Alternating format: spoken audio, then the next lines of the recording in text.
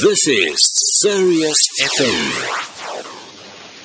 A time of the morning where we join our very own Professor Andre Duvenhage from the University of Potchefstroom. He's in senior management and also lectures in political science. And not forgetting, he's on all media throughout South Africa and also throughout the world, and giving his thoughts and views on politics and other events. Professor Andre Duvenhage, good morning and thank you for joining us. Good morning, Shafaat. Nice talking again. Yes, Prof. Always look forward to the segment. Look at the South African Communist Party takes aim at political scavengers who capitalized on weak ANC to hurt Ramaphosa. This, alliance between ANC and the South African Communist Party, this love for the Communist Party for Cyril Ramaphosa. They are very vociferous about it. They make it open and they tell everyone, hands off Cyril Ramaphosa. Why this alliance between CR and SACP, Prof? Well, Shafaat, there's a long history. And maybe we must briefly talk about the history of the SACP. Then we can understand their relationship with the ANC a lot better. But they were established in 1921. And initially, they were part of the 1922 strikes, and they fight on behalf of white people for exclusivity in terms of jobs. So they were aligned initially with what we later called apartheid and colonial practices, that type of thing. But in 1928, with the Comintern, that's the International Communist League's organization, they repositioned themselves and they became aligned with what they call the native struggle. And they aligned with the ANC, and at that point in time they had about something like 1,750 members, of which 1,600 were black people. And they became part of the African Native Congress, that was the predecessor of the ANC, and their struggle against colonialism. They were banned in 1950, and then they helped with the writing of the Freedom Charter, and they were the initiative behind the National Democratic Revolution.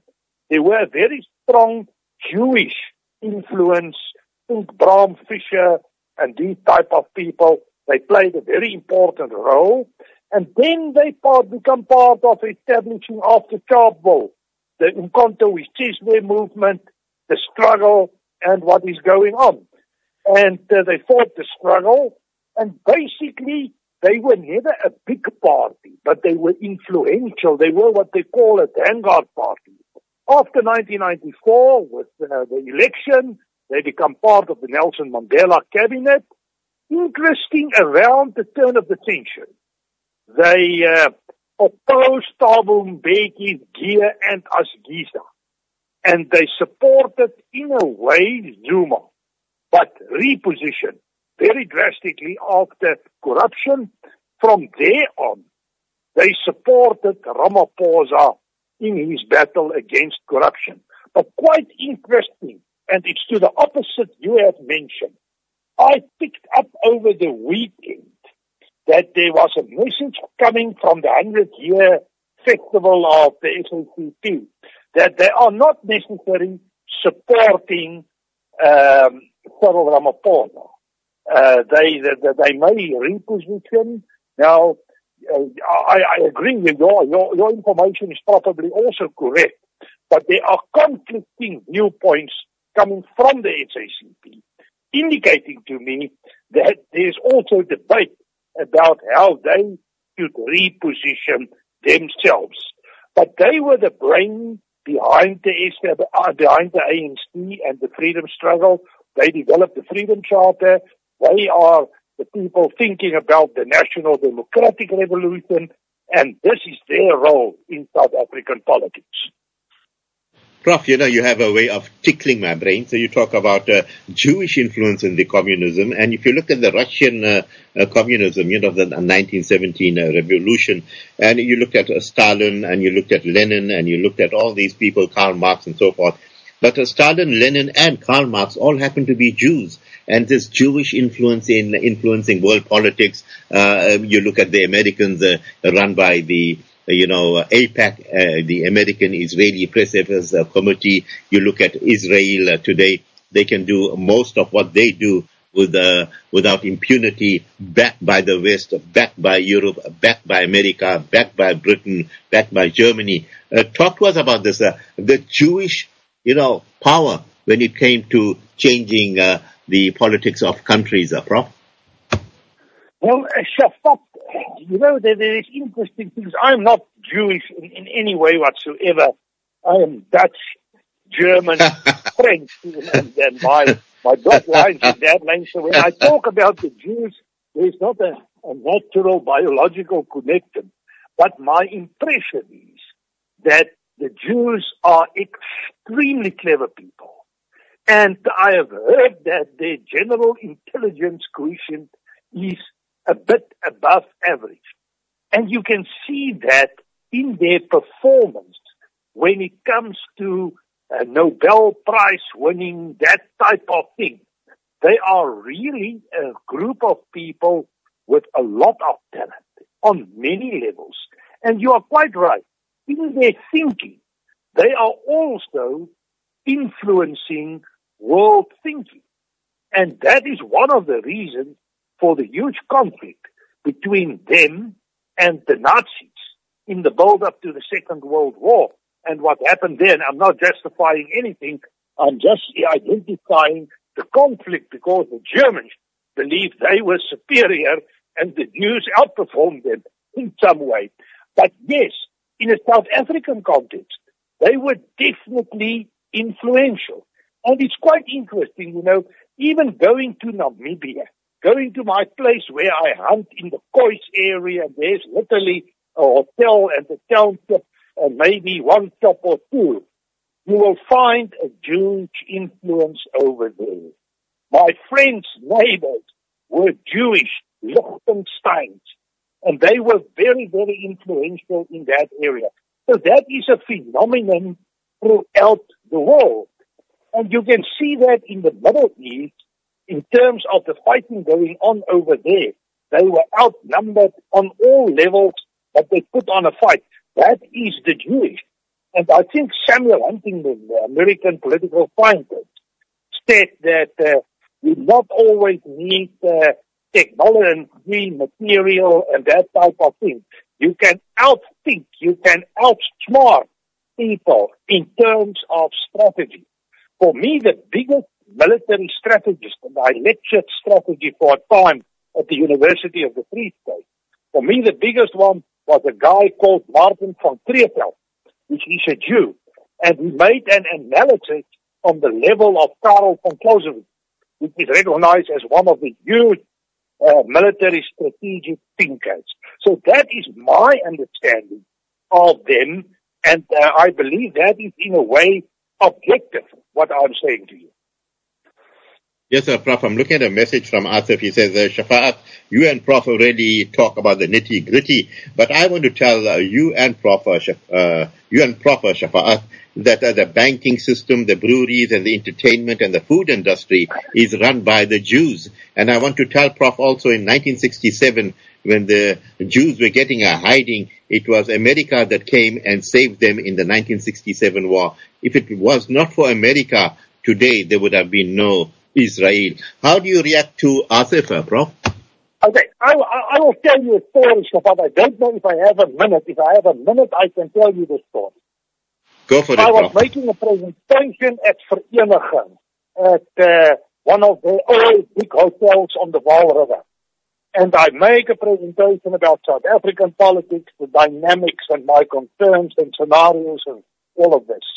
And there came a guy to me and he asked me about the South African Jewish connection. And he made the following statement to me with tears in his eyes. He said to me, in the 67 war, no one wanted to support the Jews, but it was the South Africans under Balthazar John Foster who made aeroplanes available to support the Jews. And his words was that the Jewish will support the Afrikaner for the times to come. And if you look at the relationship, when South Africa was in isolation in the 70s and the 80s, our military technology, our military industry was hugely supported by amongst others, the Jewish, also Taiwan, and maybe a state or two, Argentina, and so on and so on. But there was a connection. Now, I understand, my understanding from what happened in the 67 war, in short, was that South Africa's intervention was very critical for the survival of the Jews. I'm telling this on basis of what this guy told me with tears running over his cheeks. He told me that story that was about 2 years ago. And I know this guy in person because he's farming very close to my son-in-law in the Viljoenskroon area. And they are people of integrity. I don't have problem with them. But I believe you may right, there may be American influences as well. Sir, Prof, which kerk he belongs to, Prof? This guy. Or myself. Yeah. No, your friend that was crying for... No, I'm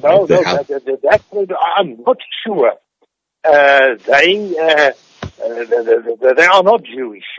In their traditional sense, they are part of, I think it was Lebanon. He's a Lebanese. He's part of these Lebanese groups. So he had that. I don't know what is his direct connection, and I don't know his religious affiliation. I don't know him that well, but he was not part of what I understand the Orthodox Jewish churches in that context. Yeah, and Prof, you're absolutely brilliant because we know lots of churches here in South Africa actually pray for Israel. Even Justice Mocheng prays for Israel. The Christian Baptist Church in America, the whole belt there prays for Israel. So I was just trying to get that in order. Prof, your parting words this morning. Shafaat, I think we need to watch what is going on in South Africa. There's a lot of developments going on. I must say, I received a message early this morning that message of Mocheng that was sending around according to his office is not true. Yes. He predicted a very, very unstable environment. I am currently writing about South African politics, what will happen in near future. I am very concerned about the next 18 months. And I know that the Indian community in South Africa is also facing major challenges in terms of xenophobia, in terms of racism. And maybe it is the time to take a leaf from the book of the white South Africans. We had a history of war and we had a long tradition, but we stood very, very calm during this time. We are preparing ourselves in terms of a security environment. And maybe that is the way forward in terms of community development for the Indian people as well. But you need to safeguard your environment. You need to be very, very careful because my assessment is that the environment can become overnight very dangerous. Well said, Prof. You have a blessed day ahead. We'll talk to you tomorrow this time, Prof. Thank you very much. Yes, sir, Professor Andre Duvenhage. Ready, people. We get it all on the Breakfast Club on Sirius FM. Time for us to go for our break. When we get back, Mufti Ibrahim Smith will be joining us, discussing succumbing to the fear factor. It's not Islamic. Please stay tuned. You're with Sirius FM 105.7, your number one station in the East Rand.